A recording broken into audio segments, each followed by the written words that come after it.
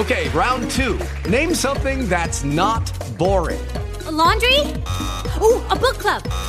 Computer solitaire, huh? Ah, sorry, we were looking for Chumba Casino. That's right. ChumbaCasino.com has over 100 casino-style games. Join today and play for free for your chance to redeem some serious prizes. ChumbaCasino.com. No purchase necessary. Void where prohibited by law. 18 plus terms and conditions apply. See website for details. Welcome to the Good News with Angie Austin. Now, with the good news, here's Angie.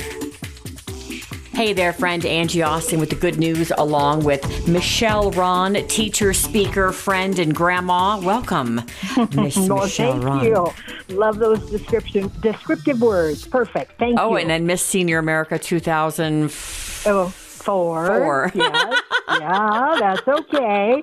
That's a long time ago. It keeps getting longer all the time. But yes, it was a great experience. Still is. Yes, I know. You've got such a great crowd and you still get to do a lot of performing, et cetera. That's another thing you do that I think is so neat in your experience years is you still act and get on stage and sing. I'm just thankful the good Lord lets me make a sound. Yes. I love it. For that. I love it. All right. Let's start with your word of the week. Okay. My word today is blink. Blink. B-L-I-N. Yep. Blink. And we really, all of us know that expression, what the word means, and we hear that expression often in the blink of an eye, in reference to just how fast time has moved. Well, I looked it up, and the original in the blink of an eye evolved from the expression in the twinkling of an eye. And the Dutch meaning for it is, for blink, is twinkling. So the earliest printed record of the phrase dates way back to 1303. Anyway, when we say in the blink of an eye, we mean that it just happens very quickly. Mm-hmm. And you talked about my experienced years, and from my vantage point, I'm in the fourth quarter of my life and thankful for it. I just want to point out to all of you in the audience that's listening today, and a reminder to me too, these are my words of what I'm going to call Ron-ism. Usually one says wisdom, but who am I to be wise? So it's just me. This is a Ron-ism. Yes, Michelle Ron-ism. There we go. So today, my Ron-ism is, don't let that blink pass you by without enjoying and soaking in every single moment you're given. And as an example, this came to true light to me this week because my daughter's a teacher, and it's hard for me to grasp that she reports to her teaching job this week in Colorado. This week. And the students in our county begin on Monday, August 8th. How did that happen? My grandson leaves this week for his junior year in college. How did that happen? Wow. My two granddaughters leave for their first year in college next week. How did that happen? My youngest perfect grandkid, and aren't all of our grandkids perfect? Oh, yes. He starts sixth grade. And how did that happen along with my junior high school wonderful grandkid begins this year too. Now in September, will speak to you about my attending and I can hardly say the word, 60th. What? 60th high school reunion. And now how in the entire world did that happen? And you're going. Point. Oh, yeah. Oh, I'm going. Sure. God willing, yes. My point is, don't you even ever think about wishing time away or wishing time would pass quickly, because it will. It will. And in the blink of an eye, it will. I want you to enjoy. I want you to learn. I want you to form a memory. And from that time that our good Lord allows us to be on this earth, and by the way, there's a reason he has us here. Don't forget that Abraham was 75 when God gave him his major life assignment. Well, what's yours and what's mine? And in the blink of an eye, it'll be over. it really came to point this week with school starting. So there you go, my Ronism for the week. Yeah, school starting, and your grandkids going off, as well as your daughter starting. Okay, and you were a teacher, so it all rings the bell. Okay, I have a couple of thoughts on that. Charles Stanley, one of my favorite pastors. I used to listen to his sermons every single day and take a walk on the beach when I lived in California. And he talks about time, how it's something you can never get back, and to use that time so wisely and to not waste it, because that second that we just passed, that minute where we talked about blink, it's gone. And so use that time very wisely. And I think about my sister-in-law telling me, I said, which is your favorite?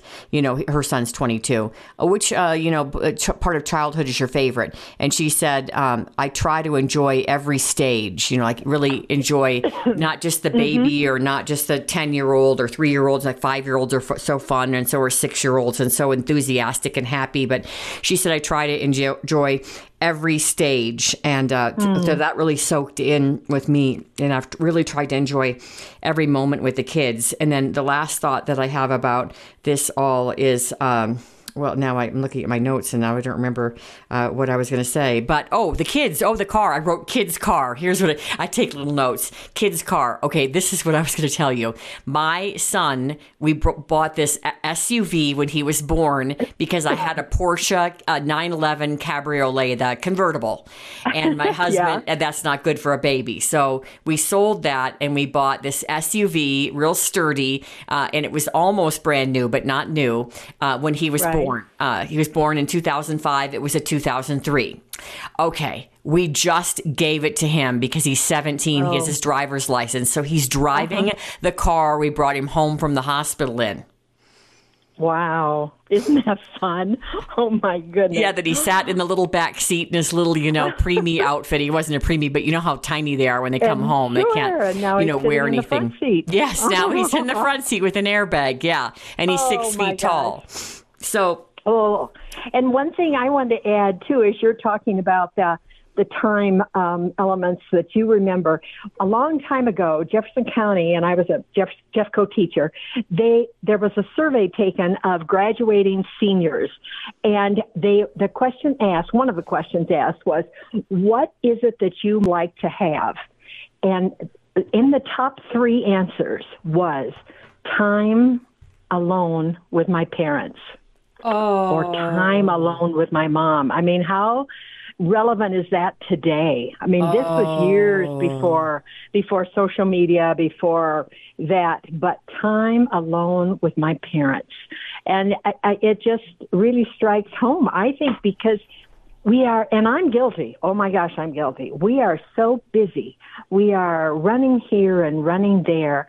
But God tells us, first of all, we must take time for him, and then family. We must take time for our family. And, even if we're on the run to an activity with a kid in the car, take time for that to talk about relationships of, I'm glad you're with me, or aren't we, look what God has done. Let's find God in what we're passing by. I mean, just some time alone with our kid. And it was very relevant then and even more so today. I have to tell you, this hits home as well, because last week or the last couple of weeks, I've been doing the lazy river for something new for my workouts, because I was kind of in a little bit of a rut and not getting to the gym. Like I normally walk 5 miles a day, and I just kind of I want something new. Well, I get totally woken up when I jump in the lazy river. Well, my husband and my son were training together, but they were butting heads, so they stopped lifting together because they're clones and they argue. No, I did this way. Well, I was taught this way. But no, this weight. No, that weight. And I'm like, ugh. So he's been lazy rivering it with me. Well, I use hand things and, little leg weights and try to make it a workout. Yeah. He just floats around with me for fun and then runs up the slide. He's not embarrassed to be with his mom. I was just talking yesterday that I said, I'm so glad you're not embarrassed to be with your mama, with your mommy, because, there's other teens there that he knows, and he's not even embarrassed to be floating around with me at 17. And we talk. We talk so much. He goes, Mom, when we all leave, I'll bet you're going to be a foster mom if Dad will let you. I said, why do you say that? He's like, just because you're so into it. Like, you just like having kids and being around kids. And we just had so much fun. It was like my highlight of the week that we got to talk so much. And then my daughter, my 15-year-old, did it with me, and she wasn't embarrassed to be with her mommy either.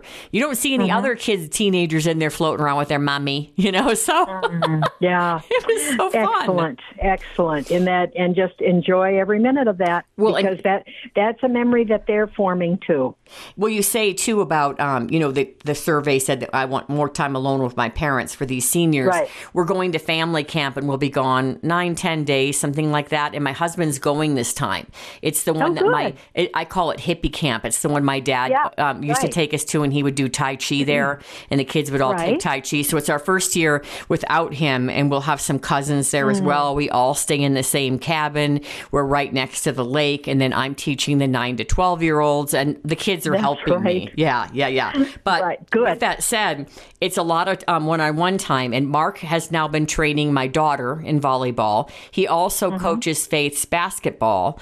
And then all the kids, I think, are going to do the mile-long swim. So across the lake, every single thing that we do basically during the week is together. However, from my another author friend who said that there was a sermon recently she heard about responsibility and release. The more we release our kids as well, the more responsibility they have to take on. My son today is driving to Boulder to deliver some shoes, and the guy paid him $100. And I'm like, if you're cool driving to Boulder with your new license, go for it. We trust you to do it. Yeah. And then he runs his own business. He set up over the weekend, took all of his inventory down, did all of his books, and brought all the money back and got it deposited in the bank and already invested in the stock market.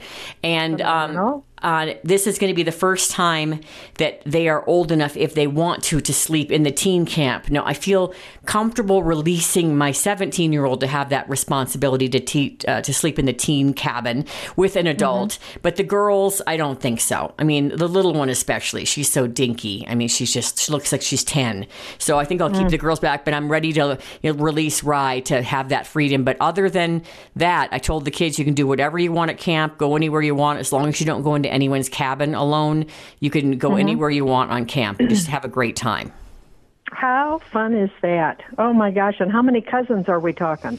3 cousins are coming, adult, so they're my cousins. Okay. Yeah. Okay. And one of them is a big kid, a big red-haired, slightly tubby kid. I mean, he's got 3 teenage sons himself. They're not coming, but he is so much fun. My kids are like, oh, I'm so glad Brian's coming because he'll do anything with us, and he will. Let's jump off rocks. Let's roll down a hill in a tire. Like whatever, he'll do it.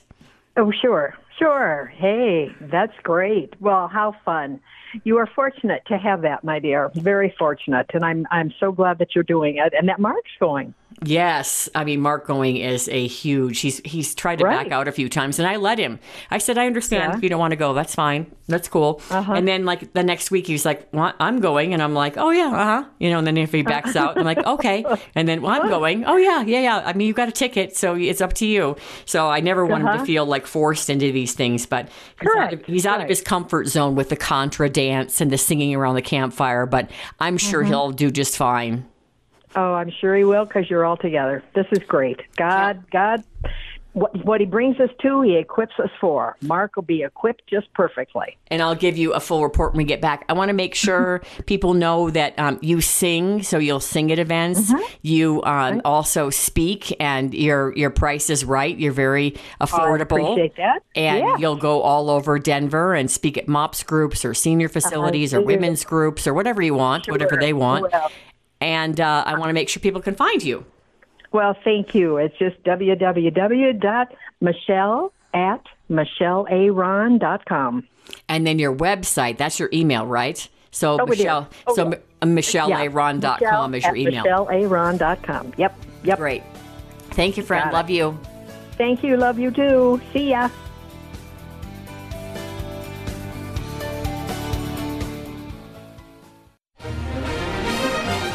Malden is tuned to the mighty 670 KLTT Denver.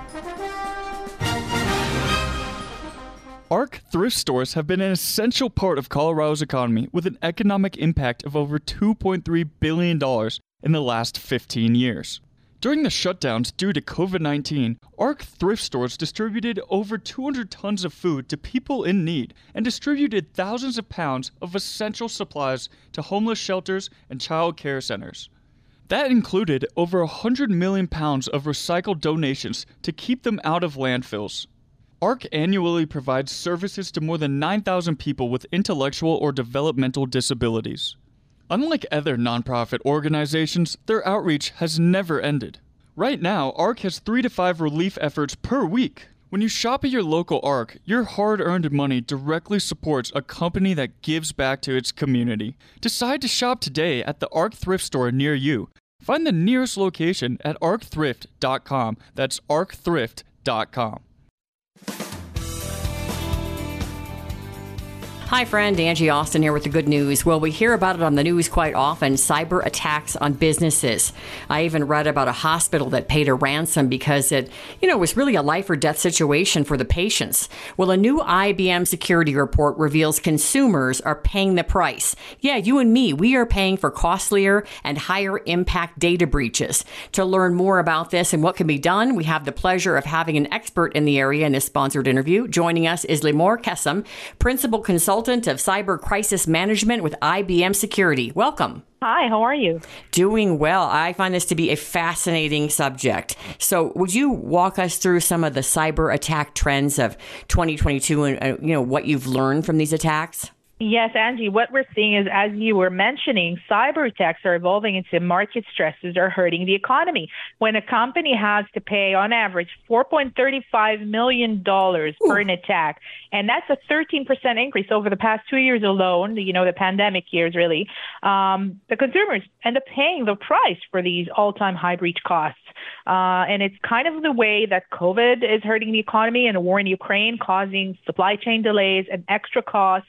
This is the cyber tax, where businesses are passing some of the costs to the consumers, and it's not hard math to make out. Well, it was interesting that this topic, came up with you. I was planning on it, and I was talking to a couple of my friends who are either in cybersecurity or my friend's son just started.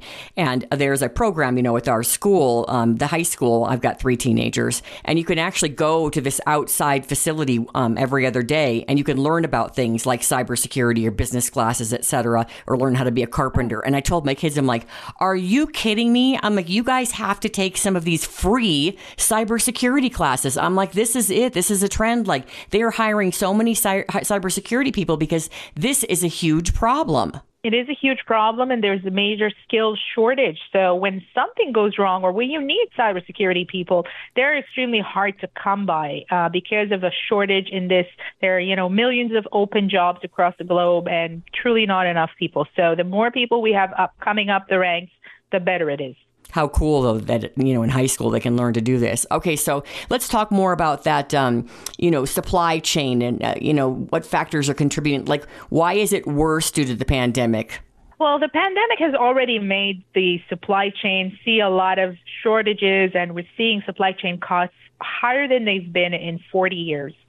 Now, companies down the supply chain, if we're looking at critical infrastructure, so transportation, there's energy, technology, industrial firms, and other public sector industries, they're being targeted a lot by cyber criminals because that's where there's a lot of leverage. The more they're sensitive to downtime, the more leverage criminals are trying to have to force the victims to pay. Yeah, like a hospital. Think about a hospital. Yeah, that's a great example. And by the way, the average cost of a data breach for the healthcare sector is $10.1 million, so more than twice the price. And that is the highest cost, and it's been also 12 years running. It leads the charge in terms of the highest cost. So you go to a hospital, your data has been, encrypted by a cyber criminal, and they cannot access things that have to do with your health or allergies. This could put people's life at risk. And it's a very big thing. And criminals know that. They know that this is going to force victimized organizations to pay them. And this very high costs are what's driving, everything that they're doing and the cost that we end up paying as the consumers of these services. Now, you were mentioning that, there is a hiring crisis in terms of there not being enough availability of people who are trained to take care of this. So in terms of the average organization that may not have access to some of these cybersecurity experts?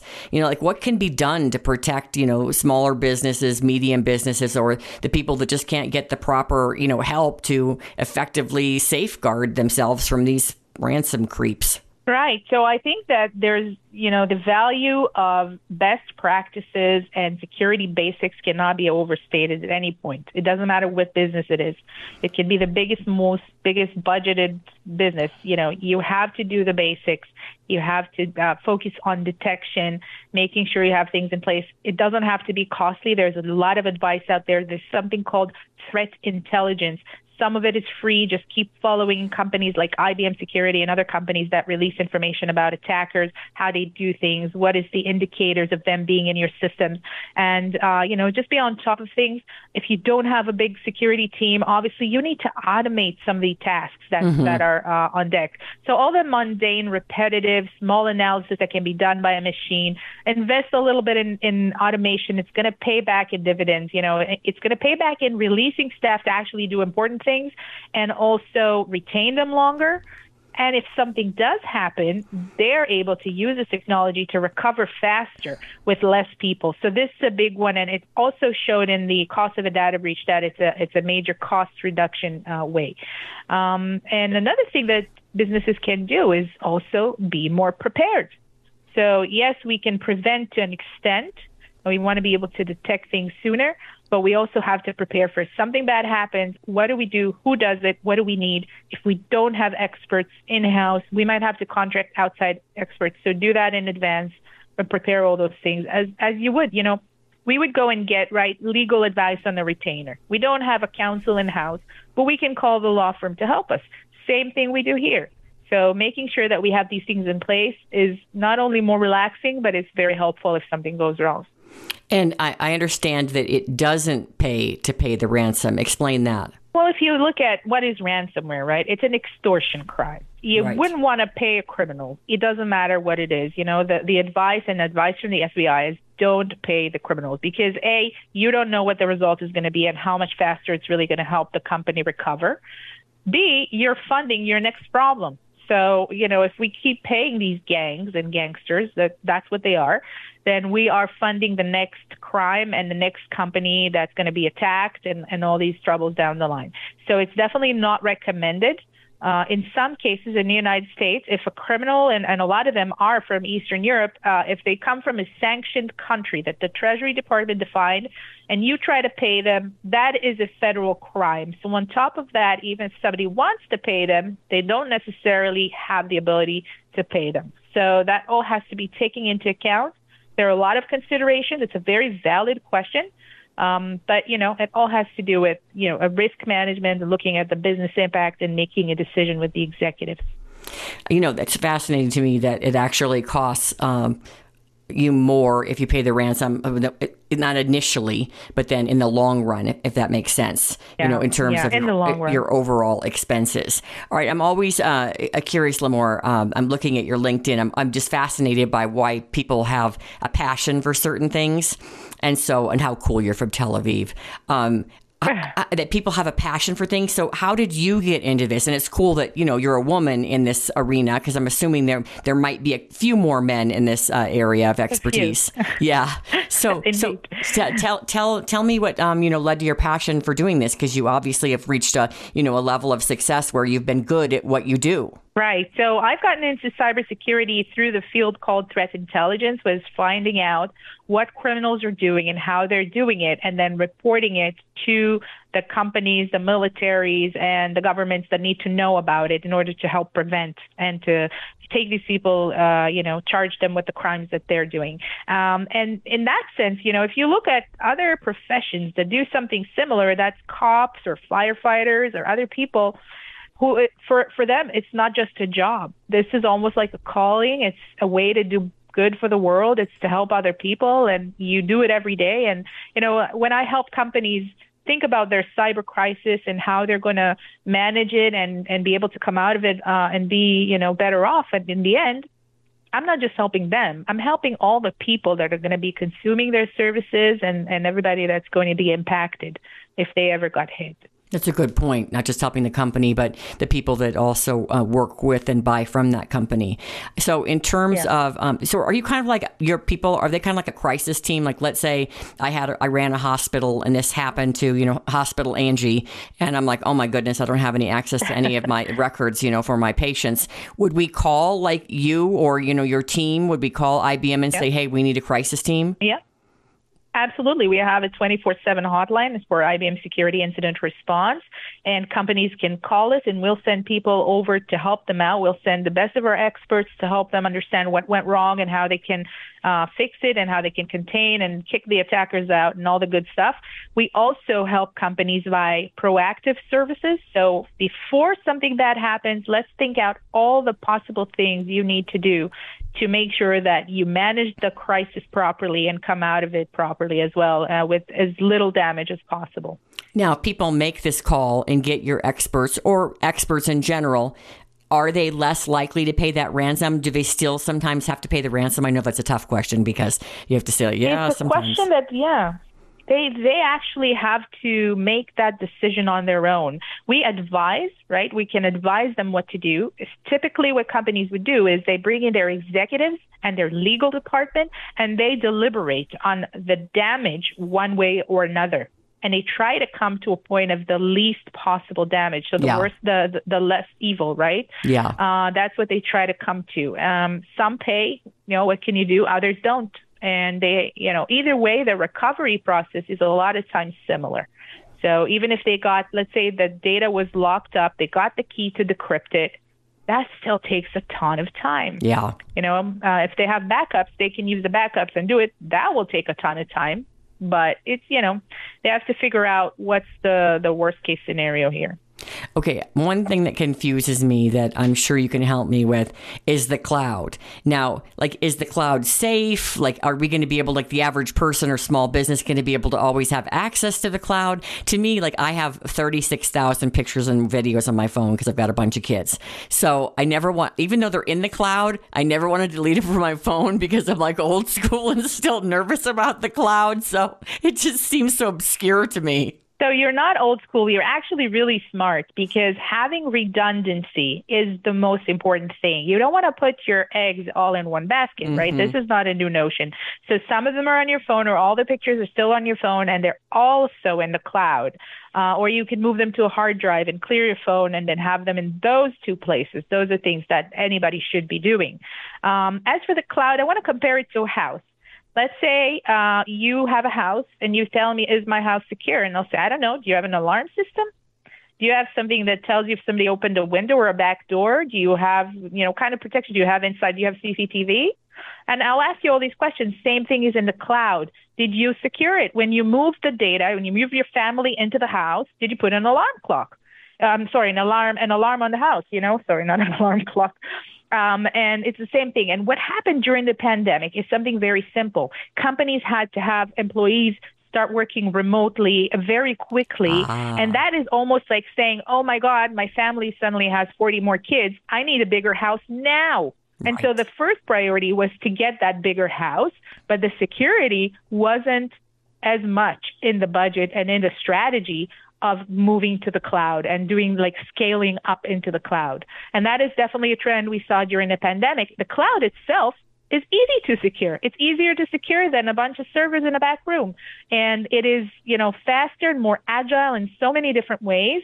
There's a lot of automation we can do there, but it needs that kind of attention. It needs the security to be, in lockstep with moving data and workloads to the cloud. That is fascinating. Such a great interview. Really good information. I feel like I learned a lot. Where can we go for more information, Limor? For more information, go to ibm.com/security. You can also search for IBM Incident Response or Cost of a Data Breach. All these reports are out there available to you. I also authored a report called Definitive Guide to Ransomware that you could look up, for small businesses. That could be of help as well. Excellent. Thank you so much. Thank you. Thank you for listening to The Good News with Angie Austin on AM 670 KLTT.